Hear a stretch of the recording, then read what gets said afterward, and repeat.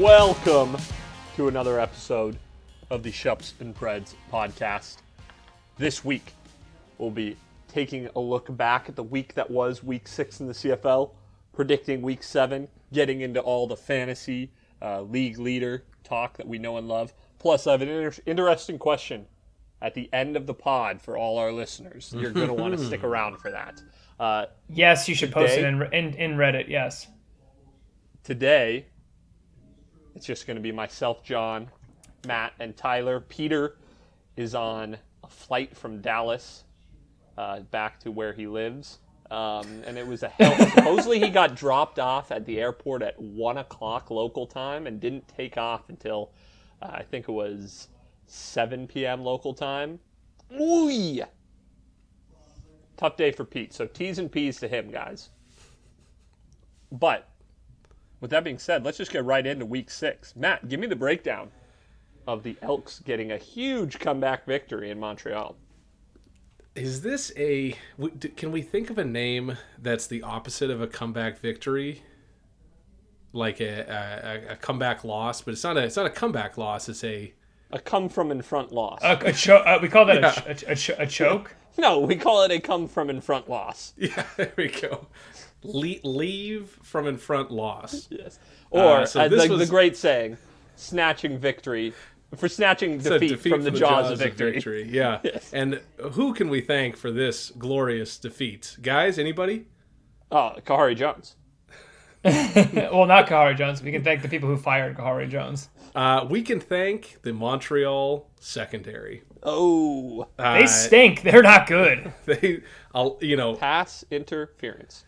Yeah, so plenty of great plays from Taylor Cornelius, Darrell Walker getting back into the mix. Kenny Lawler's been great all year, but six penalties, 133 yards on the defense, 3 big pass interferences, and one that led to the game-winning touchdown, and just a silly just a very, very stupid penalty. Not even paying attention. And I don't have the guy's name in front of me who committed that last pass interference, but not even looking at the ball, doesn't know where his mark is at, and just barrels through him, not even paying attention. Basically cost the team the game. And that was kind of, although like I said, I'll give credit to Edmonton with a kind of an inexperienced quarterback in Taylor Cornelius, but they were able to get some things done. But really, I feel like some really poor play out of the and more poor discipline. Right, not so much bad play, but a real. And this has been an issue. I mean, this is why, John, you're gonna have to give me a pronunciation on the new head coach for Montreal, Danny Machocha. This is why I think Machode. he let Kahari Jones go. Is there's discipline problems on the field? Yes. So Machode came up short. If you know what I mean. Didn't expect him to turn it around in week 1, but if anything, it got worse. It got way worse. So, but I do think Montreal's not looking great, but I still think they could right the ship. I don't think they're in danger of making a deep run into the playoffs. But I think Eugene Lewis obviously is playing very, very well. Walter Fletcher, I think, has really stepped into his own. 7 carries for 64 yards, including a big 42-yarder that unfortunately Montreal wasn't able to capitalize on. They got a field goal out of that drive. But Trevor Harris has some good throws and bad throws. He just needs to work on those floaty ones, which were 2 of his interceptions. And I think they can go 500 this year. For the Elks, I don't know. I don't know that this was a dub. The dub's a dub is all I can say. So what do you guys think of this one? As I said last week, the rule is if the Elks win, we talk about how bad it is for the team that they beat. That's the story. Okay. Yeah. One thing I want to say before we get too deep. Great overlooked play. You guys maybe know the one I'm talking about. It was in the lead up to the Elks' final score to take the lead. Taylor Cornelius, this was ended up being on 2nd and 10, pass completed to Mike Jones for 17-yard gain. He broke like 2 tackles in the backfield, was ripping and rolling out, and finally made a pass downfield. If any other quarterback in the CFL had made that throw, it would have been all over the highlights. Oh, get real. If Zach Caleros had made that play, the league would have imploded by how much love fest it would have been. This was an incredible play by Taylor Cunningham. I thought you were going to talk about how bad Montreal was, and you did this That's aside. why I said before I get too deep, and now I'm going to get back into the fact that, yeah, it's just the penalties, man. As a yards. Kenny Lawler fantasy owner, I would have loved to have 116 yards of receptions, but instead, I believe his name, I'm missing a first name, but Mr. Sutton had 16 yards of pass interference penalties alone on Kenny Lawler. 116. That's not sustainable if you want to win football games. So maybe Wes Sutton. Stop holding, stop pass interference, stop all this stuff. You guys are an undisciplined group of men, and you let the worst team in the CFL back into it, because now they're not the worst team in the CFL. I think both of these teams have terrible defensive lines. There's only 1 sack in this entire game. Yes. I think this is just both teams, again, trying to give the game away. It felt like... Hold up. Edmonton claimed that shit down the run. Yeah, I know, but Edmonton was terrible in the first half. The second quarter was bad. They were bad. It was a really bad first half for Edmonton. Yes. So yes, they set themselves up to have to be coming back. And then if you're Montreal, you score your last scores with 7.5 minutes left in the third, and you don't get a single point after that. 2 Rouges would have done it for you.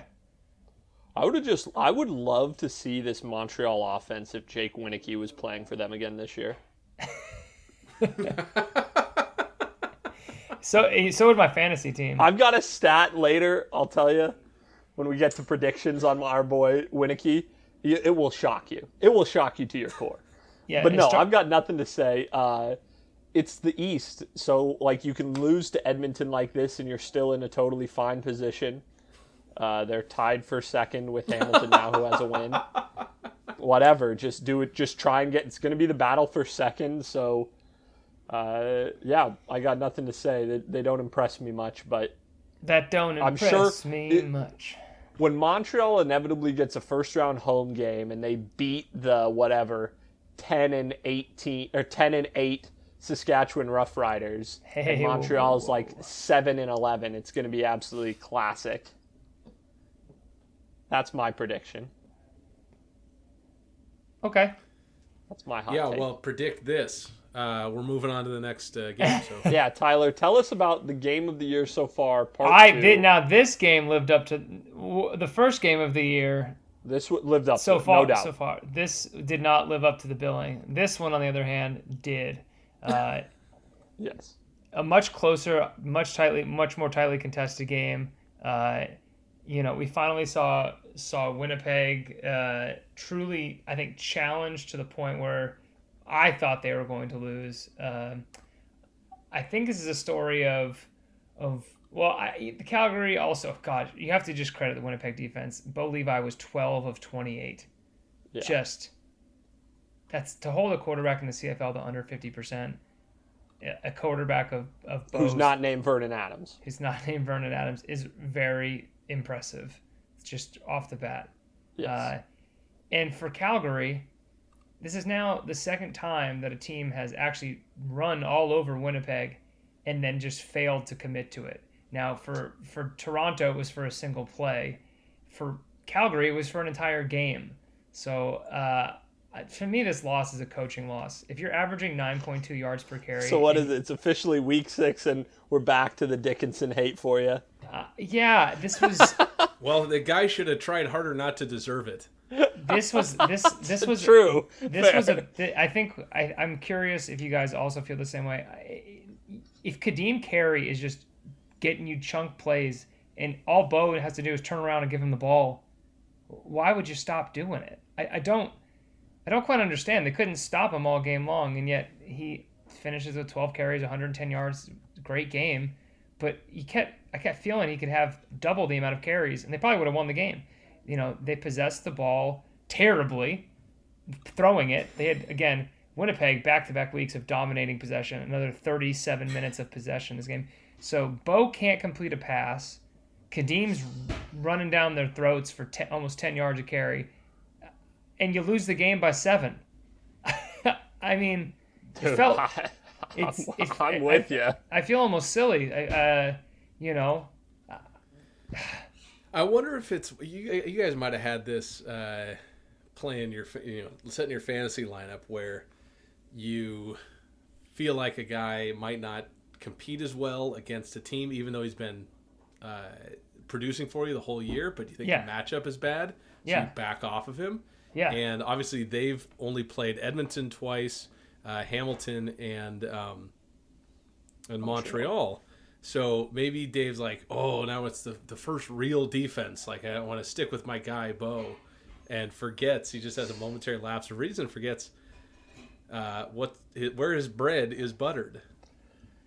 Yeah, I don't know what. There's no excuse. Tyler, you're completely correct. Who texted the group chat that the year of the running back is already dead? That was Matt. It's brutal when the coaches are the ones killing it, though. I mean, for my guys, let's talk about how bad. Yeah, because I mean, on the other side of the ball, you've got, like, I know Johnny Augustine now has picked up a knock. He's picked up a bit of an ankle injury, but like Brady Oliveira has been S-ing the B so far this year. Yeah, 9 carries. You're just naming. You've named 2 games in a row fantasy players of mine that are terrible. Brady Oliveira. Somebody's got a TV on in the background, or yeah. Something. Tyler. There's a lot of commotion at the household right now. Okay. I can't. All right, so it's not a TV, and then we're just gonna. Okay, that's fine. Brady Oliveira, 9 carries for 8 yards. That's just horrible. But you've got Zach Caleros. Dude, yeah, is there a possibility of getting that sucker turned off? It's the people in his house. It's not a TV. Oh, geez. All right. Well, we may have to cut that part out. Sorry about that, guys. tell him you're recording a pod. Well, it's all right. Someone's adds cooking. character. Someone's cooking dinner at 10 p.m. Let's. All right, Keep going. Keep going. Yeah, I mean, the story of this game for me is the Winnipeg offense just exploding. Greg Ellingson having the best game of any receiver so far this year, in my opinion. He unfortunately didn't get a touchdown. Both of Caleros' touchdowns going to newly moved to the main roster, Carlton Agudosi. Just as Where we did saw he happen. go to? Where did he go to university? Boston College. Rutgers Scarlet Knight. Oh, damn. As with Janarion Grant, their kick returner. So they've got a couple of, I don't know, Tyler, you might have to switch over to Winnipeg. I've always actually despised Rutgers because everybody from high school that I know went there was just tried to make Rutgers sports a thing. Not a thing. Not a thing. Stop it. Here's what I'll say. And this is my bit, the king of the good loss. For Calgary, you play pretty poorly offensively. Your passing game is totally anemic. As Tyler said, Bo Levi Mitchell, 42.9 completion percentage, and you lose by a touchdown. You are certainly upset with how you executed, and you say, wow, we really shot ourselves in the foot. But there's a little bit of confidence, I think, that you go, okay, Kamar Jordan had how many drops himself? We had 6. Are we just naming fantasy players on my team that are having bad seasons? We'll talk about you had a bad week. 7. But so there were bad drops left and right.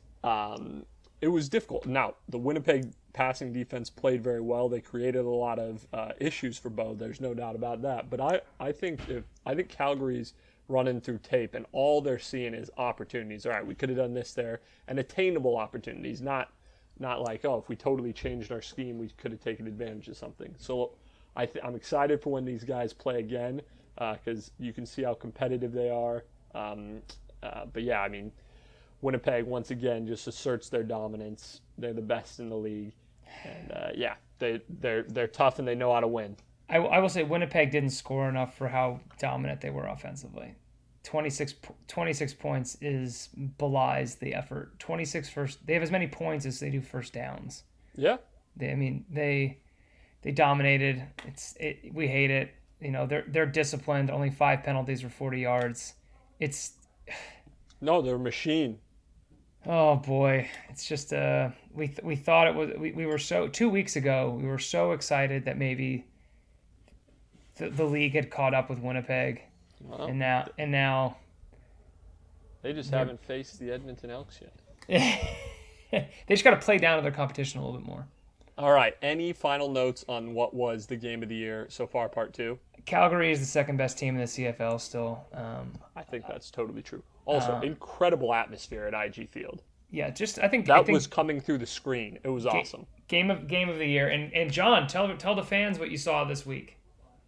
Oh yeah, at World Track and Field Championships down in Eugene, Oregon, I was rocking some Elks gear, had my Elks hat on, and saw a gentleman rocking a Stampeders hat. So the league is strong. The league is strong. That's all I've got to say. Did you ask if you listened to the pod? Oh, dude, we nearly got in a fight. No, I'm joking. I'm joking. Shall we move on? But let's talk about you guys can talk about the game. It was a great game. Toronto winning 30-24. It was awesome. It was dramatic. Also, good atmosphere. Setting touchdown Atlanta in Wolfsville was awesome. But for me, it was totally ruined by a few things. One, you've got pregame Duke Williams throwing a helmet at Shaq Richardson. Yeah, not great. Argos coach Ryan Dinwiddie accusing Duke of spitting on Richardson. So that's not good. You've got 132 penalty yards for the Riders, 153 for the Argos. Multiple players ejected for multiple game misconduct violations. You've got the CFL has backed themselves into a corner where the Riders feel like now they're being unfairly treated. There was a no call on a questionable roughing the passer early in the game. Sean Oakman got into Cody Fajardo's legs. I didn't think it was roughing the passer, but I know many do. And then you had the refs are scrambling, so they make a horrible makeup call in the second half of the game where Cody Fajardo is 2 yards past the line of scrimmage. He's no longer a quarterback. And Shane Ray drags him down from behind as Cody's letting the ball go, and they call roughing the passer. It was one of the worst calls I've ever seen in my life.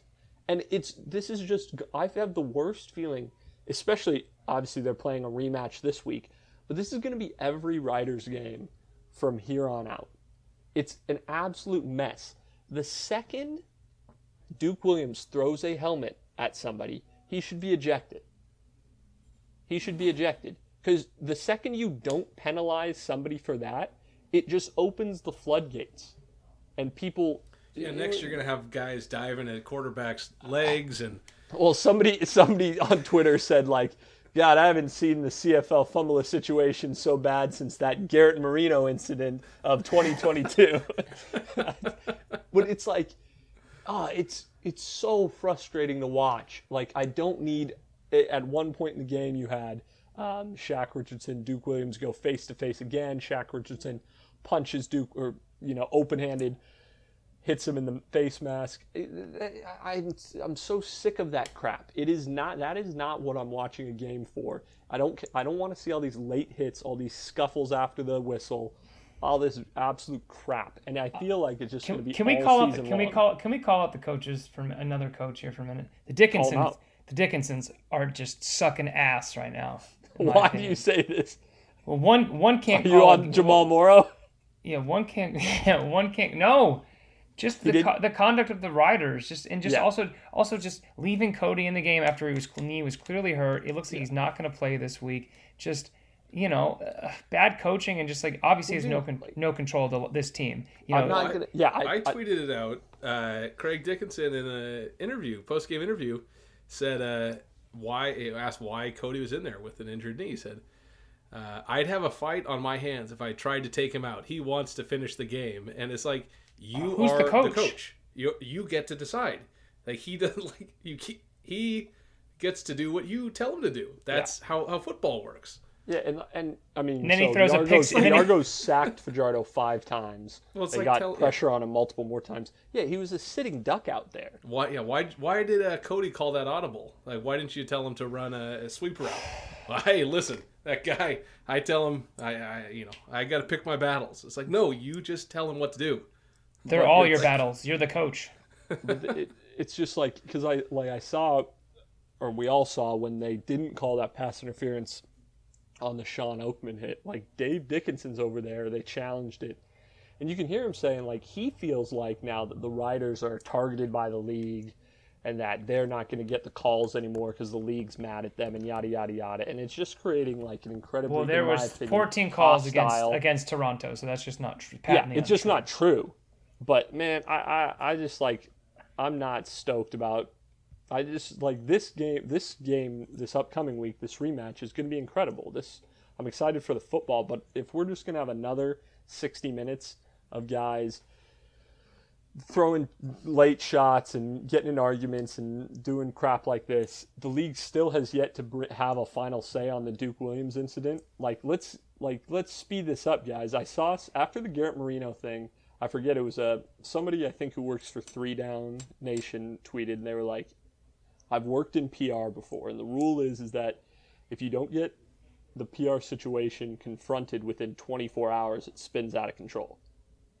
And they missed that timeline with Marino, and they're missing it with Williams. You had a player throw a helmet at another player and allegedly spit on him. We're not even talking about the game. Again, it's 2 weeks in a row. The CFL has said nothing. I know. That's so lame. We want to talk about the games. We want to talk about what happened on the field because these games are close and they're interesting and they're compelling. But this game was awesome. But we're here talking about 2 weeks in a row. We're not talking about football, which is. I just feel like it's just going to keep getting worse. So that's my gripe. That's why I wanted to talk about this game is because let's just do a drive-by of what happened on the field at least. Let me give shouts though. Yeah. A great back and forth game, sealed by a. Toronto's really good. Can we talk? I don't want to talk about. They're not really good. Yes, they are. No, they are not really good. Yes, they are. No, they are not. They played Winnipeg into probably the closest that Winnipeg's come to losing. They had BC happen. It was what it was. They were out of the game early. They've played great the last 2 weeks. I really like Toronto. I'm just being a bit pedantic about your use of the word really good. They're okay. They're a good team. They're not really good. I think they're tough. I think they're a top four. If you say they're a top 5 team in the CFL, I'm going to drive to the East Coast and punch you in the face. They're a top 4 team in the CFL. Because you think they're above the Riders? I do. All right. Especially the Riders without Cody Fajardo, because who knows how long he's going to be out. So on the field, it was kind of interesting. The Toronto defense was incredible. 3 interceptions, like I said, 5 sacks. They're a serious unit. The Toronto offense was interesting. Andrew Harris had a bad game. Yeah. He had 15 carries for only 39 yards. So really not what you expect to see, but respect to this Statch defense. They're the real deal. We got to give them their credit. But I liked what I saw from MBT, letting it loose, making some big plays. And I think finally that, 7 of MBT's 11 incompletions were to Brandon Banks. So, that's my one thing that, kind of oddly sticks out from the statistics is that I really like the Toronto receiving core. I really don't think that there's a guy. I think they don't have a guy. So I really do think they're able to. Again, we got Cam Phillips with 6 catches, Daniels with 5, Gittins with 4, Harris with 3, Ambles with 5, Banks with 3. So you have 1, 2, 3, 4, 5, 6 guys with with at least 3 receptions. So far this year, Banks has receptions on less than 50% of his targets. They got to throw to him. They got to throw to him to open the other receivers up, though. So they got to switch it up. They can't just keep trying to pump it deep to him. They got to try and get it just underneath and let him work in space. Would be my thought. And then also, similar to the Kadeem Carey issue, Jamal Morrow he rushed for 77 yards. Now he had 51 of those in one big pop, but only 11 carries. Especially when they were leading late. What's going on with Frank Hickson? They just didn't give him the ball. He played. Just didn't give him. Yeah. You remember that guy who had like a really good game last week? Let's give him no carries. Let's give him 1 catch for 3 yards. It's so, yeah. It's weird. The Dickinsons this week failed at coaching. Just awful all around. Dickinsons, you're on my shit list this week for bad coaching, bad leadership. Matt, give us a final take on this game. The reason that I say the year of the running back is over is that the running backs that are really succeeding are the dual threat running backs. So, and Jamal Morrow is the prime example of it. So the Kadeem Carey, I think, has excelled, but Andrew Harris, William Powell, just as the classic, short, not short yardage, but the classic running back where it's just out of the shotgun or out of the regular positions. It's like you've got to be able to spread the field, and like it's just for whatever reason, running is not working. And so the guys who are, and so when they, when you pick up a running back and they get the ball, there's nothing happening. So you've got to figure out how to get those guys wide, because those are the running backs that are making the plays. It's tough. Speaking of that, let's move to final game of the week where the starting running backs averaged 2.2 and 3.1 yards per carry, respectively. And that's going to be Ottawa at Hamilton, with the Ticats picking up their first win of the season. Guys, just give me a roundtable. Give me a quick fire. What's a take on this game? Do you think this showed signs of, hey, the Ticats finally got in the groove, or was them? My power rankings are just fantastic. That's what it says. Give me a reminder. These are the 2 worst teams in the CFL. The fact that anybody had these 2 teams not as their worst 2 teams is crazy. The worst 2 teams. Hamilton's still a mess. Yeah, Dane played well, but he had a good game. But again, they don't score. They scored 25. Great. You throw for all these yards. This is also the season where people get a lot of yards, and just there's certain teams in this league that are just racking up yards but just can't score. Yes. Two teams that also can't run the ball. Don Jackson, 11 carries for 34 yards. How does he get 11 carries? I would have stopped after 2. William Powell, 28 yards on 13 carries. Woof.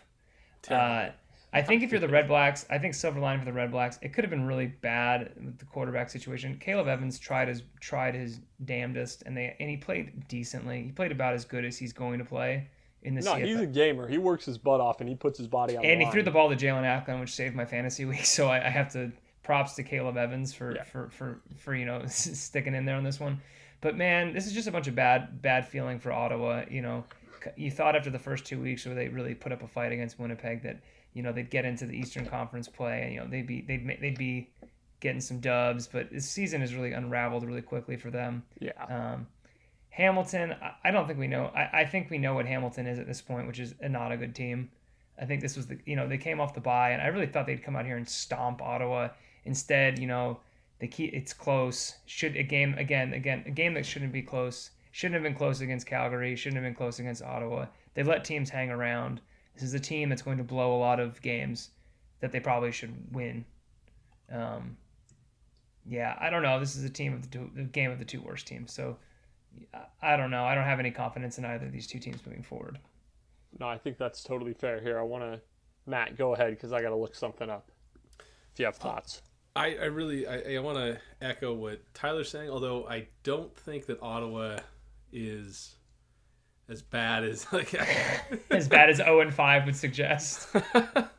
I mean, obviously, losing Jeremiah Masoli is a huge bummer, but it's not like they were setting the world on fire and then that cut them down. Yeah, they just have to. I hate to say it, but yeah, they're not any good.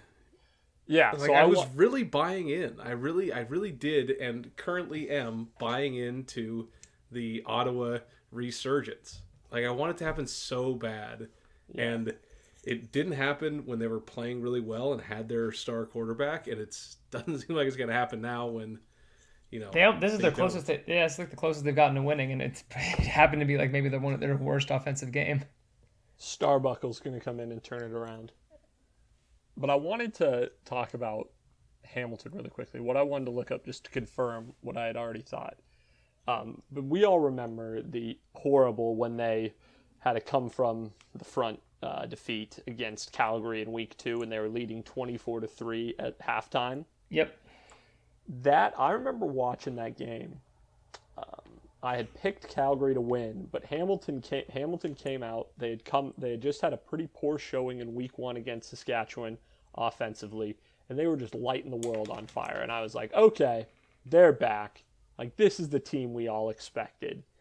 And then it's as if they went into the locker room that halftime of that Calgary game, and somebody flipped a switch that completely shut off all their football playmaking capabilities. Like, it just seems like a team that we got familiar these past 2 years, in 2019 then in 2021, with Hamilton like having an identity of making big plays, of being exciting. And then, yeah, they had a game-winning touchdown, which was awesome, but they also almost gave it away by allowing Ottawa to attempt a field goal at the end of the game to take the win. So it just seems like Hamilton has no idea what they're doing. That being said, again, they're going to be in the fight for a playoff position, so good for them. Yeah, I think to highlight like why Hamilton is like marginally better than Ottawa is just looking at the box score at the receiving. Yeah. So we just talked about how Toronto can spread the ball out, 6 receivers with at least 3 catches. Ottawa has Ackland with 6 catches, Bahar with 5, RJ Harris with 3. Nobody else. There were 4 catches made by 3 different players outside of that. So just not enough weapons in Ottawa. Yep. And Hamilton's got a little bit more weapons. Braylon Addison played well. Tim White played really well. They have a little bit more. But, STE, where's he gone? Ghost. Well, dude. A shadow of himself. And I'm an STE stan. You are. You have been. But, I feel like he had a real opportunity at the beginning of the year to show out with Don Jackson being injured. And I feel like he just kind of missed that opportunity. He only has 5 carries this year. 14 carries this year, but for 55 yards, so that's nothing spectacular. He does have 20 receptions for 132 yards, but as we know, he's had a couple bad drops leading to interceptions. And so I feel like that was I know was very ready for STE to take a bigger role. But yeah, he just kind of didn't grasp that. So now I do kind of understand why they're maybe putting him on the back burner a little bit now that Don Jackson's healthy. But that's all we've got to say about that. Anything, final notes before we put week 6 in the rear view? Second silver lining for Ottawa, even though it kind of just dragged them. They did have 5 sacks in the game. Dude, yes. Malden is legit. Yeah, so I think they got something there. Kicker going 1 for 3 just hurts this game. Really, really just a team that just, Hamilton likes to give away games, and Ottawa's a team that just doesn't like to take them. No, I think Ottawa's defense is a good defense, but I don't think their offense really helps. It doesn't help them. No, it doesn't. It doesn't. All right, well, let's go over league leaders really quick before we hop into week 7 Preds. This is really just because he's played 6 games, and it's not because he's a good quarterback. But Zach Collaros is leading the league in passing yards with 1,536. Jamal Morrow leading the league in rushing yards with 412. Our boy, Greg Ellingson, leading the league in receiving yards with 518 after a massive week 6 performance. And then Pete Robertson, still leading the league in sacks with 7, though Lorenzo Malden of the Ottawa Redblacks is now hot on his tail with 5. Have you guys peeped the top 3 for receiving yards? Yes, dude. This year? Greg is up big. Greg? Well, top 3? Who we got there, John? Top 3. Dom Rhymes up there? No. Top three for receiving yards is Greg Ellingson, Malik Henry, and Eugene Lewis. Whoever has those guys on his team is going to be really crushing it this year. Really happy. Hey, Dom Rhymes is top for receiving touchdowns, though, Tyler. So Shout out Dom Rhymes. shout out Dom Rhymes. All right, let's talk Week 7. We're going to start it off with Montreal at Ottawa. Who is first? I haven't seen the graphics. Who is first? Tis I. We were all 2-2 last week. Okay, so Yeah. Tyler. Yeah, no change. Just dragged Ottawa hard. But Montreal's got a terrible, terrible defense.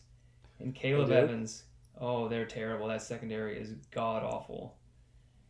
So I think Ottawa gets their first win of the season. I think it's more of a if it's going to happen, it's going to happen now. It's a home game. Montreal's pass defense stinks, so Caleb Evans or Starbuckle, whoever plays, will be playing who I think is maybe the worst pass defense. Maybe not statistically, I'd have to look up numbers, but they just feel like they suck. And for that Good reason, feeling. and no Kahari Jones, their confidence is shot after that Edmonton whatever give it up game, let down game, whatever you want to call it. Yes. Their confidence is in the shitter. Trevor Harris throws interceptions. I think Ottawa gets a couple sacks, maybe 4 or 5, and finally gets a win if their kicker doesn't blow it. I can see that happening. It could also happen. Kickers have blown a lot of games this year. All right. Peter is taking the Montreal Alouettes. Peter's in second in fantasy in Preds for those Yes, he is. wondering. Matt, who do you have? I, for much the same reasons that Tyler does, have the Ottawa Red Blacks. That I think they can grab at least 2 picks. Yep. I mean, if like over under 2.5, Yep. I'm probably taking over. Ooh. No, But, so yeah, the Ottawa defense, they're tied for the second most sacks in the league, and they've forced the most turnovers in the Eastern Conference with 10. So their defense is legit. Yeah, so I think a couple patented Trevor Harris floaters, underthrown floaters, are just ripe for the picking. And yeah, whether it's Evans or Arbuckle, I think Trevor Harris's dumps only float. there'll be Good. enough movement out of the offense to get something done. So despite quoting those statistics about my enjoyment of the Ottawa defense, I am going to take the Alouettes. I just don't feel. The guy in last going chalk is the lamest. Dude, I feel like this is. I haven't seen the line, but I feel like this is pretty damn close. I don't think that's a chalk pick. Feels chalk. All right, let's look it up. Damn. Okay. Let's see. CFL odds week 7. We make great content. This is from Odds Shark. So Montreal is a 1-point favorite. Okay. From Point stands. from You're a let's chalk see. That's bitch. at one site. You're chalk. Yeah. No, at a few other sites they're a 2.5 point favorite. So I'm a chalk bitch. But I think that I just don't have enough faith in the Ottawa offense. Fair. It's very fair. I mean, That's they did my- score 30. What is it? 32 points? 23. 23 points. I know. That's not terrible. No, it's not terrible. It's I not don't terrible. know that you could say Ottawa's that one of the- Hamilton has a much worse defense than Ottawa, than Montreal. No, I think that Ottawa Hamilton was rested though coming to that game. That was off a bye week. So I think I just don't. No, but that's think what I'm that- saying is that you can't say that they scored 23 against Hamilton, Yeah. which you couldn't say that Hamilton has a worse defense than Montreal. So I would expect Ottawa to score 23 or more. Hopefully. God willing. God, it's got to be there, man. Yeah. They have to win a game. Like last season we kept waiting for them to win a game and it eventually Well, no, happened. they did have They a won in victory early one. in the season against Yeah. Seattle, possibly in week 1. But Here's the stat I've been sitting on for you. Oh God, 7 receptions, 114 yards. That was Jake, plus a touchdown, was Jake Winicke's stat line, week 11 against Ottawa last year. Now, why is 7 receptions for 114 yards important? That's actually the exact stats he has for this entire season so far. 7 receptions, 114 yards for what I think many considered a top 10, top 15 wide receiver in the league coming into this season. I don't know what has happened, but I'm just going to put out good energy into the world, and maybe Jake breaks out of his shell. You're just trying to convince me to put him in my lineup, which I refuse to do. Yes, this is all a con. No, I just am shocked by it. Like, week in and week out, I've been waiting, and it just hasn't happened. And it's not going to happen against Ottawa. Ottawa has a good defense, so it's not the week to do it. Okay, we shall see. We shall see. But I'm excited. I'm hoping it does happen. Hoping Jake maybe returns to his old form, and with that, he will bring a victory to the Alouettes. So, moving on to our second game of the week, which is going to be Hamilton at BC. Tough matchup for the Ticats coming off their first win of the season. Peter has selected the BC Lions. Matt, what say you? Sure. I'm thinking BC. Yeah, okay. Yeah, no, nothing to say here other than BC is a much better team. Hamilton sucks, and BC will win. Yeah, it's the turnovers for me again. Hamilton, they had 3 fumbles and an interception on Saturday. That makes that 20 turnovers on the season, most in the league. That's 4 more than Edmonton, who's in second with 16. And I just think it'll be exciting to see the Lions. They've had the week off licking their wounds after being humbled by Winnipeg. Let's see how they come back, a bounce-back game. So I've got the Lions winning this one. I think the game will be closer. That could be true. I think it'll be closer than probably whatever that website you went to probably says. I'm guessing if that website probably says they're 8 to 10 point favorites, I would guess. They're 8-point favorites. Boom. I will take BC, but I am really down on BC's defense. After the first 2 weeks where I thought they were world beaters, I really just don't. They look more like cheap beaters the last nice. The last games. So, yeah, I think BC because they outscore, but I think Hamilton gets theirs. I think Hamilton puts up 30 points. And I think BC just puts up 40 points. I think Hamilton doesn't have a great defense. So I think it's two. I think it'll be a fun game for that reason. I think both teams don't have good defenses. Yeah. And Dane, at least 2 games this year, has shown that he can ball out and throw up big numbers. I mean, he's had 2. He's had a 400-yard game, and this week was an almost 400-yard game. Well on its way to it. So, yeah, I think Dane will be locked in for this one. But I think BC has more weapons, and I think that's why I got to go BC in a shootout. I really want to go with Hamilton, though. I really do. But I'm going to go with BC. I'm a little chalk bitch. BC it is. Winnipeg at Edmonton. Probably, I think Winnipeg's staring down their toughest game of the season yet. Please do it. No. Matt, who do you got? Well, since he's not here to say it, until they show me something different, yes. We're sticking with Winnipeg. Yeah. You've got a team that makes mistakes in Edmonton and a team that does not make mistakes in Winnipeg. I'm going to go with the one that does not make mistakes. The thing is, what's the worst about Winnipeg is they could make mistakes, and their defense is good enough that doesn't matter. Yeah, there's so much margin for error. Yeah. Next. Tough. You got to say it. Make it official. Winnipeg. Okay. And finally, game of the week, right? Toronto at Saskatchewan. The rematch. For the bad blood, I think for the entertainment though, for like the non-penalty off the field entertainment, I think Hamilton BC will be the most fun game of the week. But you could have a little bit of an air out fest there, but I think this is my game of the week in terms of a rivalry and bad blood, and hopefully you keep that between the whistles this week and we just get a bunch of good action like we did last weekend. I will say there's a path to victory for both teams. I think this is pretty tightly contested. For me, though, if they're going to stick Cody Fajardo in there, I think that he succumbs to the pressure. 5 sacks on Saturday. He's now even less mobile.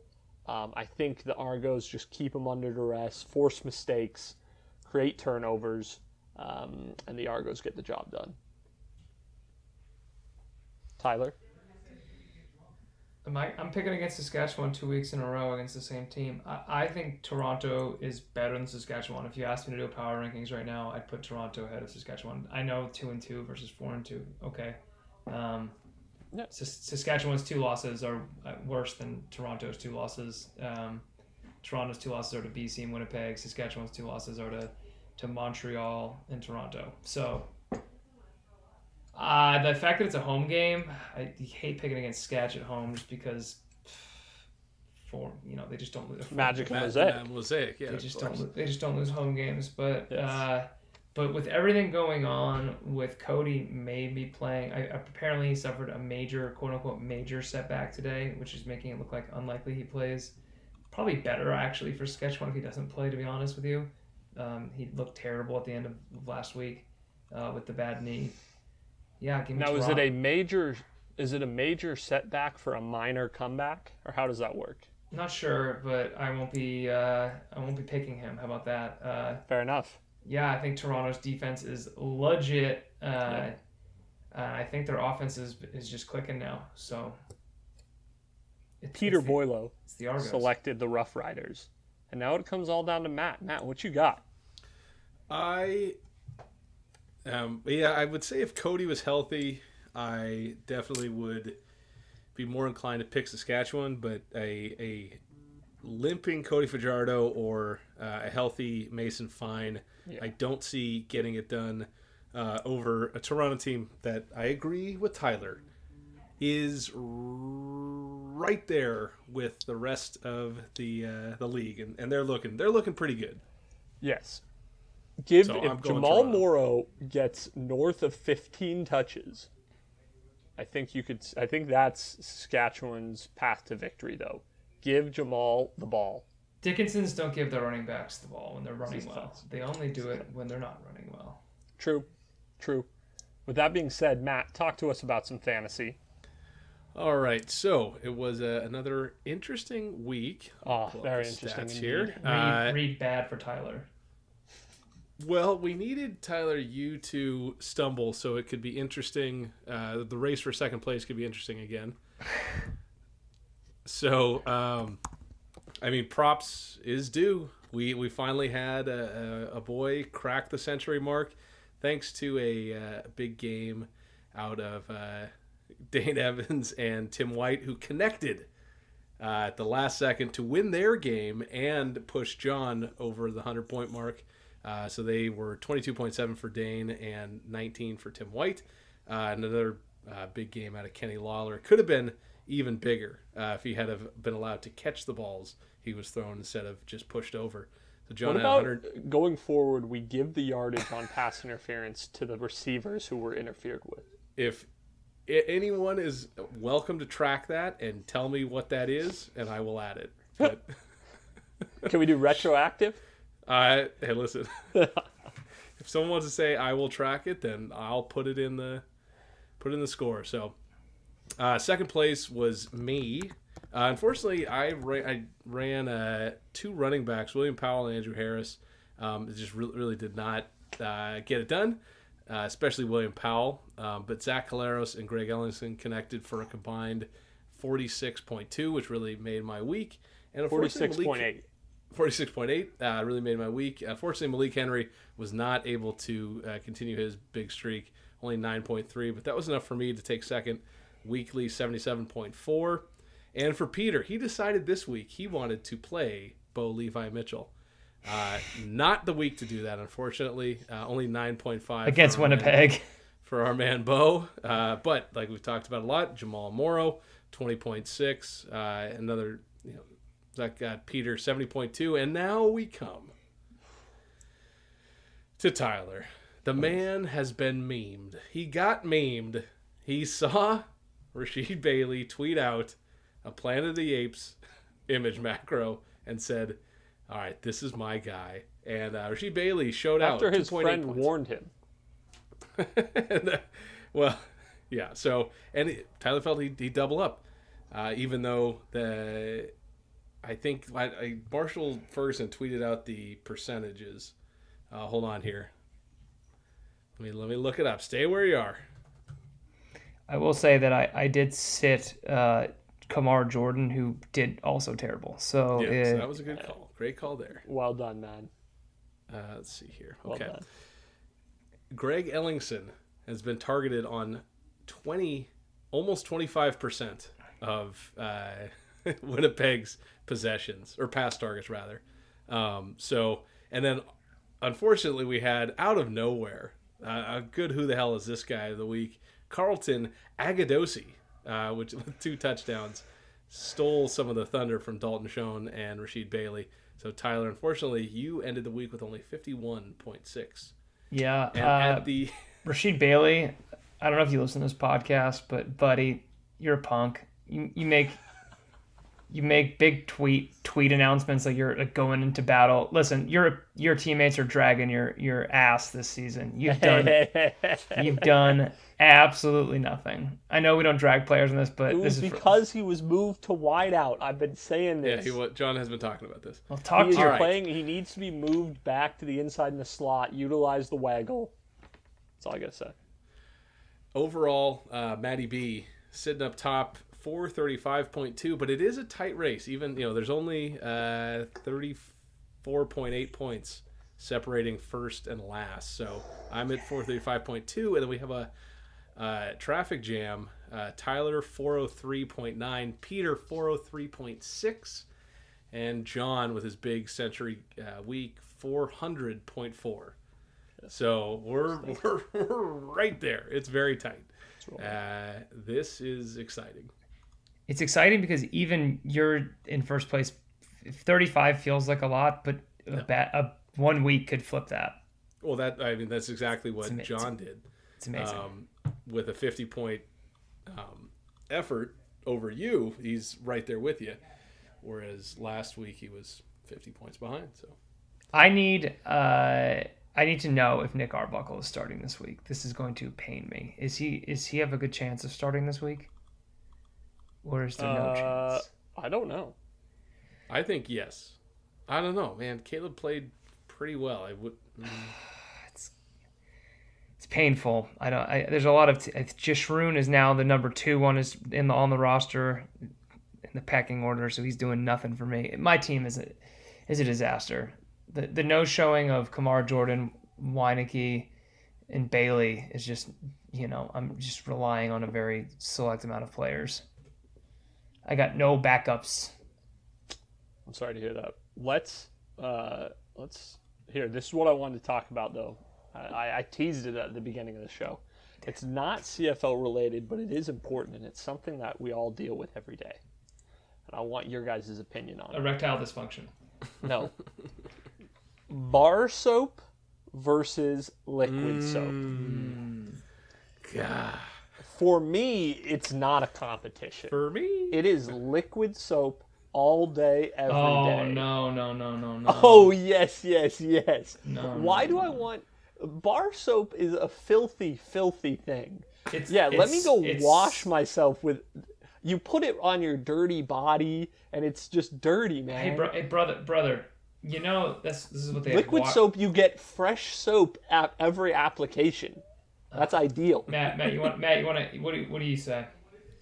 I have long been a bar soap boy. Let's go. But I no longer buy soap, so I've got the Neutrogena Rainforest Mist liquid soap from Yeah, from Costco. So Because the fairer sex acknowledges that liquid soap Got a is couple- better. I will say, I also bought a nice silicone scrub pad, like exfoliating washer pad. So you just squirt some soap onto the pad, lather it up. It gives a really nice scrub. So and you can do that with a bar soap. But Do that with my mitts, man. so yeah, no, I'm a liquid soap boy. I got a couple of things on bar soap, which is why. One, no one else is touching my bar soap. For the point you just mentioned, it's my soap. So when you have liquid soap, somebody comes over, they're just going to use all your Coming damn... over. Who's coming over enough and showering at your place that matters? Well, my brother and I now live at my parents' house for the next few weeks, so I am splitting Okay, the that's body... that's a good reason. That's a good reason. Soap, you know, Matt, I do have a scrubber myself for when I do have liquid soap, but typically I buy a soap that has a bar of soap that has some grit in it, so that way I just use the bar of soap and it does the job. Nowadays they have these giant bars of soap which last weeks. They're more environmentally friendly because they don't have all the plastic packaging that all that stuff comes in. That's a good point. I do like that. It's bar soap for me. And the thing is, I did the reverse. I used to be a liquid soap only guy. Now I'm bar soap. My skin is so much better since I switched to that. I used to have really dry legs, especially because I just wasn't getting enough from the liquid soap. It's the bar soap. And then the problem is with liquid soap is with the bar soap I have it in my hand. It's never gonna stop sudsing, right? As long as I got the soap, I'm sudsing. You know, Yes. if the liquid soap, I got to go over, I got to squeeze some more out, and then I'm like, you know, then you start rationing the soap. I've never had this problem. The I don't know rat- what you're talking about here. We will be posting this poll All right, on our wait, Twitter wait, page. we have a corollary. What does Peter say? Champ- Have we asked him? 2-1. Who's No. doing 2-1? Who's got a separate condition? I have moved recently. This is recent. I mean, obviously, growing up, you got the big jug, 2-in-1, Head and Shoulders. That's the way to do it. Absolutely. But over the last year, I now have a shampoo and I have a conditioner. Question: Do you shampoo as often as you condition, or do you condition more than you shampoo? I shampoo and condition twice a week. That's a lot. I don't think it's that much. I think that's not a lot, especially when I'm fairly active, so I think I need twice a week. Dry out your scalp. No, I don't think twice a week is going to dry out your scalp too much. In the winter, that would, yeah, for me. Okay. Well, right now, I think I'll say that I condition every shower. Yeah, see, that's... I don't condition every day, but I condition I take 2 showers a day, and I condition in one of them. Shampooing happens once a week. Conditioning happens every day. That's the big switch I've made. But yeah, it's shampoo and conditioner. At a certain point, you got to grow up.